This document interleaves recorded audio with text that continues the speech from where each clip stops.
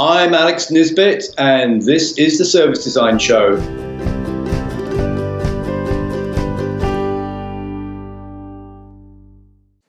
In the Service Design Show, we talk to people that are shaping the service design field, about the current state of the industry, exciting new developments, and challenges up ahead. Today, my guest is Alex Nisbet. Some people may know Alex as he is the head of design at Livework, and something that you might not know is that he almost became a potter, but chose graphic design instead. So it's luckily that we have him in the service design field today. Welcome to the show, Alex. Hi there. You're right now in the UK, right? In London? Absolutely. London town. London town. And I see the small Livework logo there. Yeah, awesome. Alex, you've been in the industry for 11 years, you've just told me. And I'm really curious, what is actually your very first memory of service design? Mark, that's a great question. I think it actually goes back a little bit further than 11 years. So a friend and I were talking about cycling, and we were talking about sharing bikes and things like that. And we thought we were both graphic designers, so we were kind of creative people, and we were just trying to figure out how on earth, could you possibly design something around sharing bicycles, and this was a long time. This is before Vélib in Paris and all that kind of stuff. And we just thought, wouldn't it be great if you could? But we just had no idea how you could do it. So I think that was probably, without me realizing it, my first thoughts about service design. And can you recall when you actually stumbled upon the term? Mm-hmm. Yeah, so I was working in interactive, I guess you could call it interactive marketing. Mm-hmm. And we were already thinking about the user quite a lot, and how to, kind of create messages for them and help them do what they wanted to do. And somebody got in touch with me and said, hey, there's a position at a company called IDEO, and it's about service design. I think you'd be really interested in that. So that's where it all started. Alex, let's explain to the people that are listening or watching this episode how the format works, right? I've got a stack of papers with some topics, and you've also got a stack of papers, right? Yeah, there we go. And your papers contain question starters. So I'll be holding up a topic and you'll be holding up a question starter, and we'll co-create the question that we're going to discuss from there on. Cool. Sounds good, right? Let's just jump in and let me pick a topic that's, I'm not sure quite what it is, so I'm really curious what you'll make of this. It's called customer performance. Okay, well, here we go. Do we get that? Yeah, absolutely. How can we? How can we design for customer performance? So first off, I think it's probably worth just thinking about what we mean by, or what I mean by customer performance. So 4 years ago, I worked at the London Olympics, and one of the big challenges that we had was that most spectators were only ever going to visit the Olympics one time. Okay, so they had no kind of previous experience, and they probably weren't going to visit again. The Olympics and the way that we designed it had to be quite complex. You had to arrive very early. You had airport-style security. You had venues to navigate that you'd never ever been to before. And when you sat down, it was all going to be the most brilliant, the greatest show on earth. Yeah. So we realized that we really needed to help spectators to, if you like, get to the right place at the right time and in the right state of mind. And of course, if they did that, they were more likely to spend a little bit of money on the catering or the merchandise, but possibly more importantly, they provide that sort of perfect backdrop, if you like, for the broadcasters and the athletes. Now, in order to do that, it meant that the organisation had to be high-performing, if you like. So not just the usual things like great signage and great information, but also thinking especially about ensuring that spectators knew that they had to arrive super early, that the games makers were on hand to help guide them to the right place, and that queues were minimized. And even if you did have a queue, it was actually a fairly okay experience. Now, this idea of customer performance or spectator performance that can also be applied to think about the airport. So oftentimes you're in a hurry, you don't know which way to go, the gate may be changed, but you really need to get to that gate on time. And if you can do that, then you're more likely to buy a coffee or maybe some last-minute duty-free.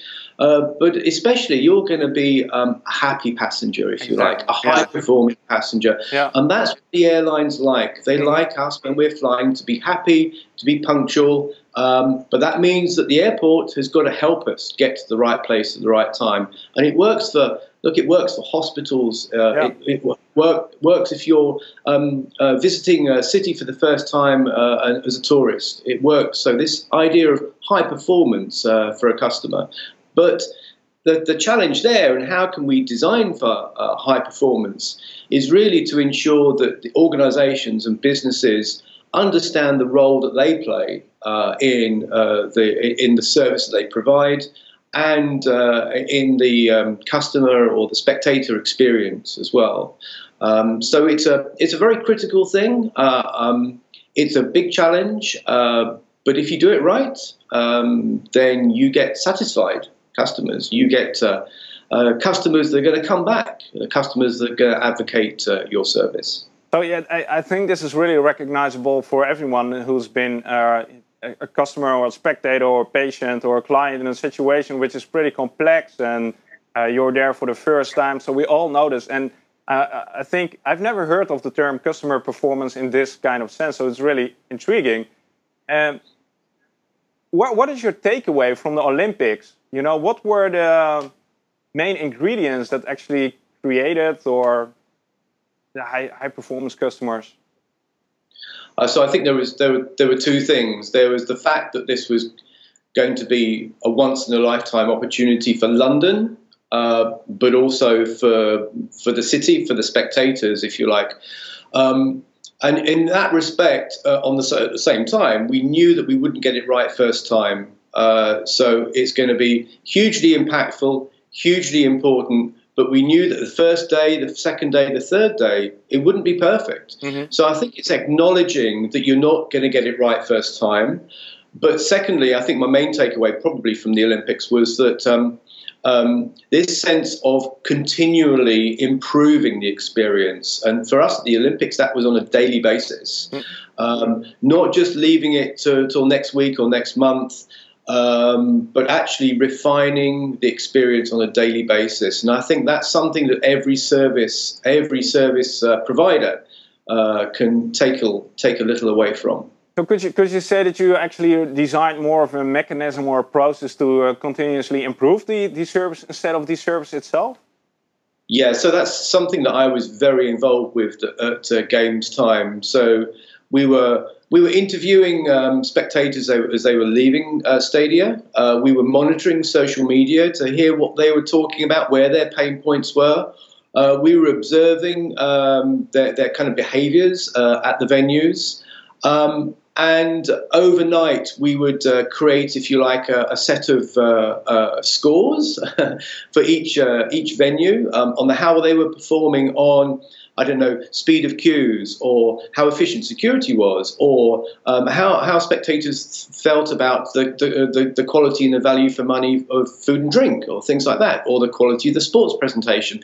So all these things we were measuring on a daily basis. Almost real-time monitoring of service quality, service experience. Wow. Yeah, real time. And then feeding that back to the venue teams and the sport teams so they understood where they had to improve. And what was the biggest challenge in that, if you look back on this experience?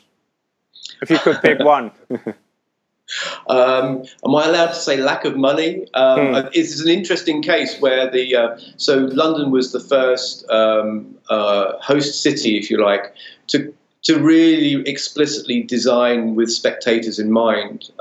Clearly, there have been spectators a long time before that, but we were the first city to actually have a spectator experience team. But that meant that they didn't quite understand how to use us. We really had to build a very, very strong business case and fight for the funding to do what we were doing. Because back in 2012, we were only just really coming out of quite a bad sort of financial crisis, really, here in London. So it was very much an austerity game. So as sort of creative thinkers, if you like, we had to be quite resourceful in how we used the funding that we needed.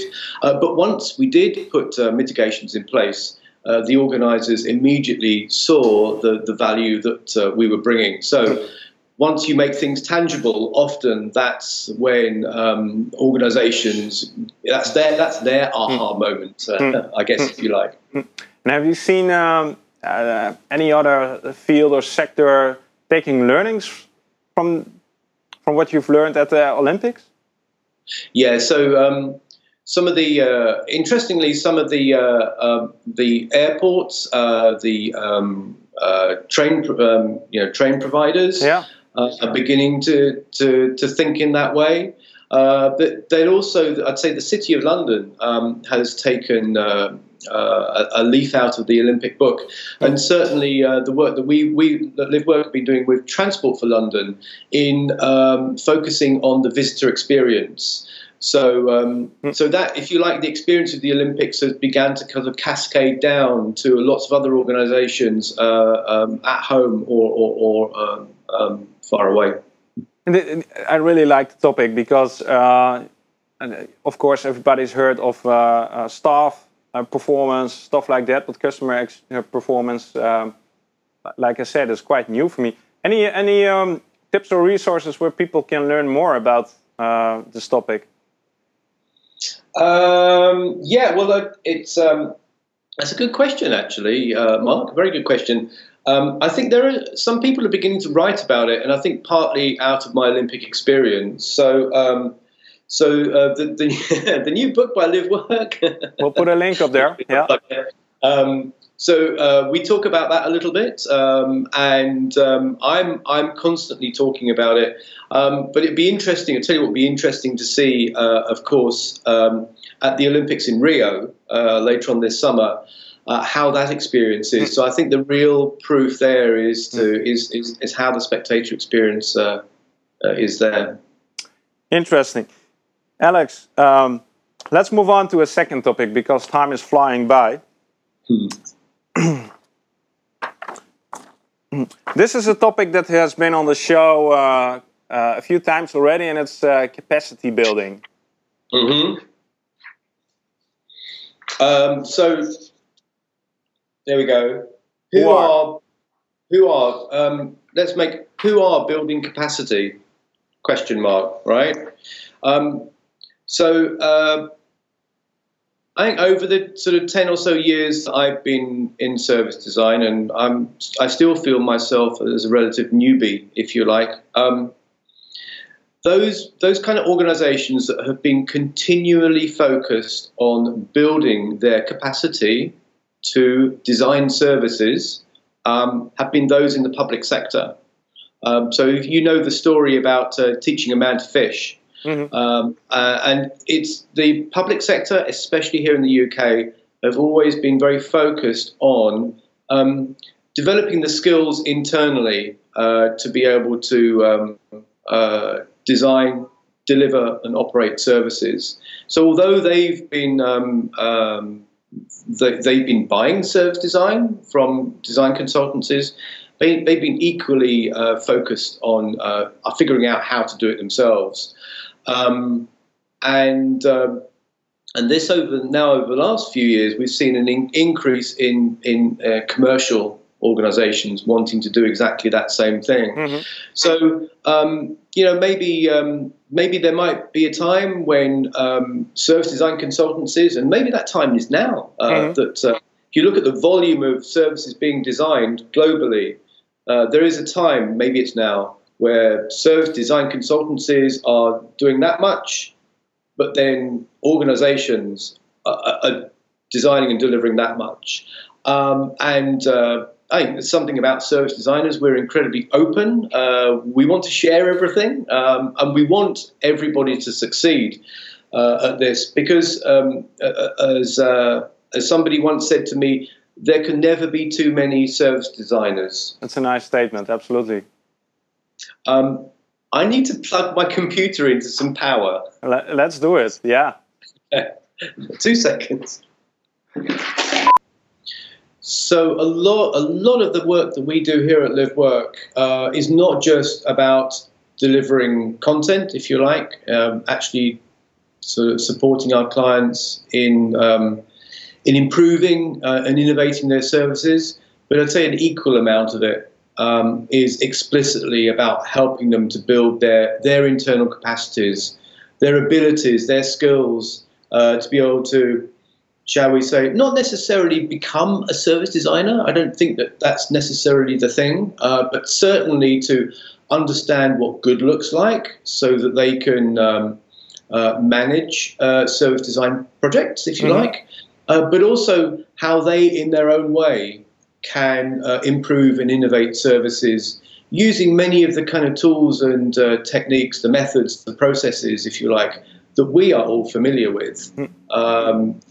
Yeah, I've been saying this also, and I see this development really strongly in our field. Maybe it's, like you said, not becoming a service designer themselves, but at least becoming better service design clients, being able to better articulate the challenges that they are having. Yeah, we're seeing a rise of the manager, if you like, the people those that are actually employing us or buying our services.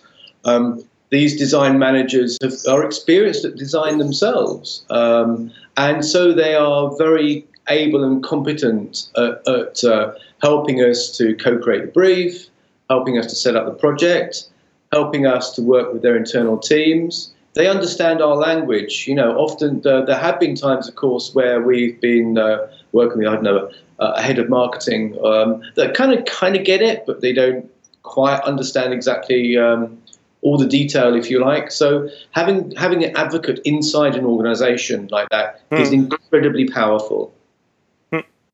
So my question also, Alex, would be, what does this mean for service design agencies? Because the people that we employ are used to designing service and not per se being the people who actually train our clients. That's a good question, Mark. I think actually, you know what, a lot of service designers, you know, we're by definition, if you like, we're very empathic, we're very curious, we're very open, we're very positive. And I think those are all great attributes of somebody that would share, maybe teach, share their skills. So actually, I find that a lot of service designers are naturally very good at helping our clients to kind of do better, if you like.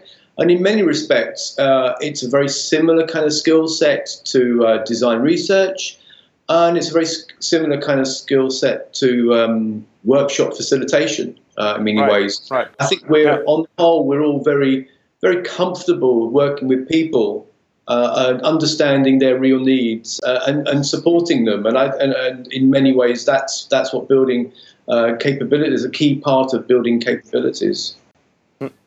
So if you fast forward 5 years and think about capacity building, what do you think has changed in the next 5 years? Well, over the previous 5 years, we've seen a huge growth in the demand for capacity building inside our client organizations, right across every sector. The next 5 years, that's only going to increase still further. I think we're going to see more trained service designers working inside organizations permanently, so being members of staff, if you like.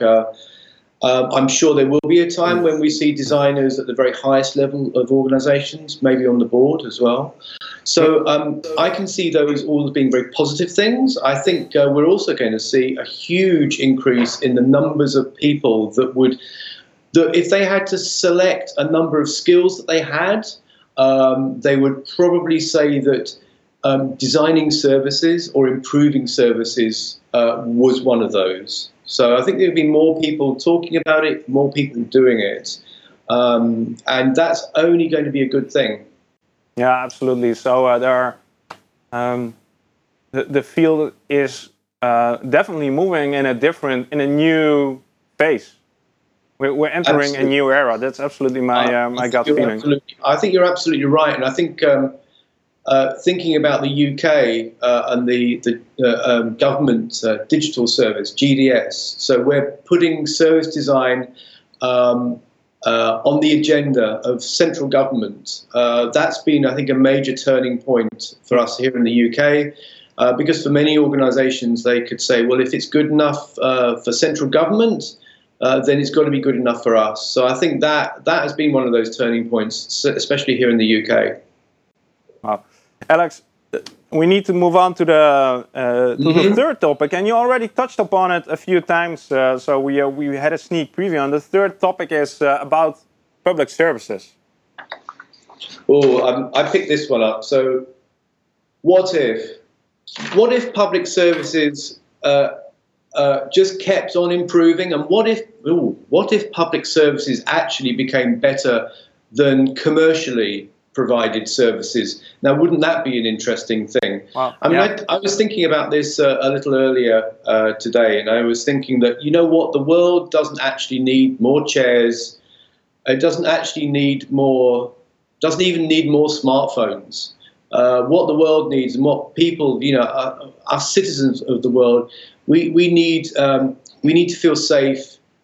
We need to feel valued. We need to feel healthy. And many of those provisions come from what we see as the public sector. Us as citizens have the right, to feel protected by our country, to feel healthy by our health services, to feel valued and to have employment and all those kinds of things. And I think that the public sector obviously has a huge role to play in all of that. And I think, yes, I touched on this before, the public sector is increasingly looking to design approaches, and especially service design approaches, to help them address the huge challenges that they face in doing all those things, in keeping us healthy, in keeping us kind of warm, and keeping us clean, and all of that kind of stuff, supplying those utilities. It's under increasing pressure to do that with certainly the huge cuts in funding that we've been seeing, with the aging population that we have, with the increasing movement of citizens across borders as well, which is adding huge complexity for those at local government level and at national government level. So I think that those in the public sector here in the UK and in many countries around the world are using service design approaches as part of their toolkit. Admittedly, of course, they're using lots of other techniques, approaches, but they're using service design approaches very successfully in order to deliver better services for less cash, effectively. They're getting very clever at doing that. And of course, they're doing that by designing their services around real users, real needs. So it's kind of a basic for us, if you like, which is being adopted and adapted by probably, for citizens, the most significant provider of services that they're ever going to interact with. So what do you think is, what is on your mind if you think about public services compared to maybe the commercial services? And I really like the statement that what if public services actually became better than commercial services? What are the questions that pop into your mind if you think about this topic? Well, I think that one positive is that I've always seen a lot of young designers, those that are graduating, if you like, with more of a passion for doing good, designing better, if you like, not designing more chairs, but actually trying to tackle some of the tough challenges around health, aging population. So I feel very confident, if you like, that there is a steady stream of very talented and creative designers that want to tackle those challenges. I'm also very happy to see that there's a steady stream of discourse, of conversation between the public and the private sector, sharing, if you like, and trying to understand how they can partner, how they can work better, how they can collaborate and learn from each other as well. This is what we're seeing, and there are some organisations in the UK. So I'm thinking about the Policy Lab, UK Policy Lab, where they're reaching out to big business in the UK to get them to help address some of those challenges that young families have, for instance, in when one of the partners is going back to work. So really trying to sort of address some of the social questions that there are around. And I think it's a very exciting place to be. See, at Live Work, we're very lucky, because we work in both sectors, in both public and private. So that satisfies, I think, a lot of the designers, because they feel very driven to address sort of social design issues.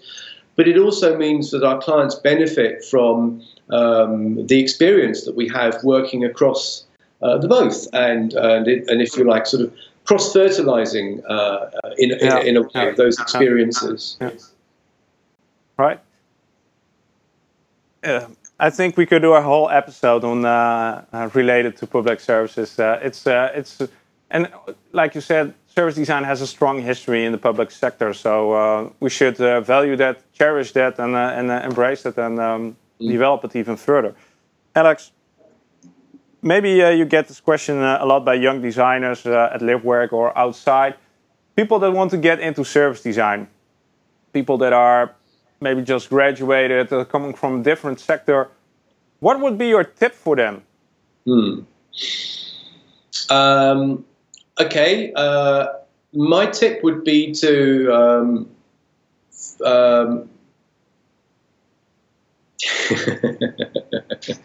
I've got lots of tips, lots and lots of tips. Like, never give up. Think positively. Try as hard as you can to get an internship somewhere. I mean, those are some kind of practical things. I think there are a lot of very talented young designers that are going, you know what, I'm just going to go out there and do something myself. I'm gonna collaborate with some like-minded young people. We're going to go and find an opportunity.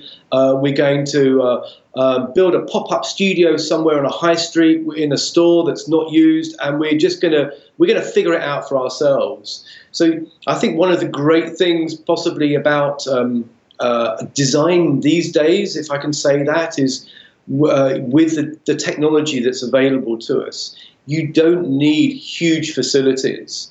You don't even need huge funding, arguably. You can make a difference, I wouldn't say very easily, but you can make a difference on your own.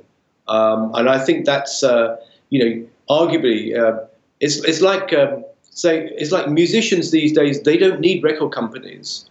So service design challenges don't necessarily need service design consultancies. With a different mindset, thinking about the user, thinking positively, trying to understand the challenges in a kind of holistic kind of way.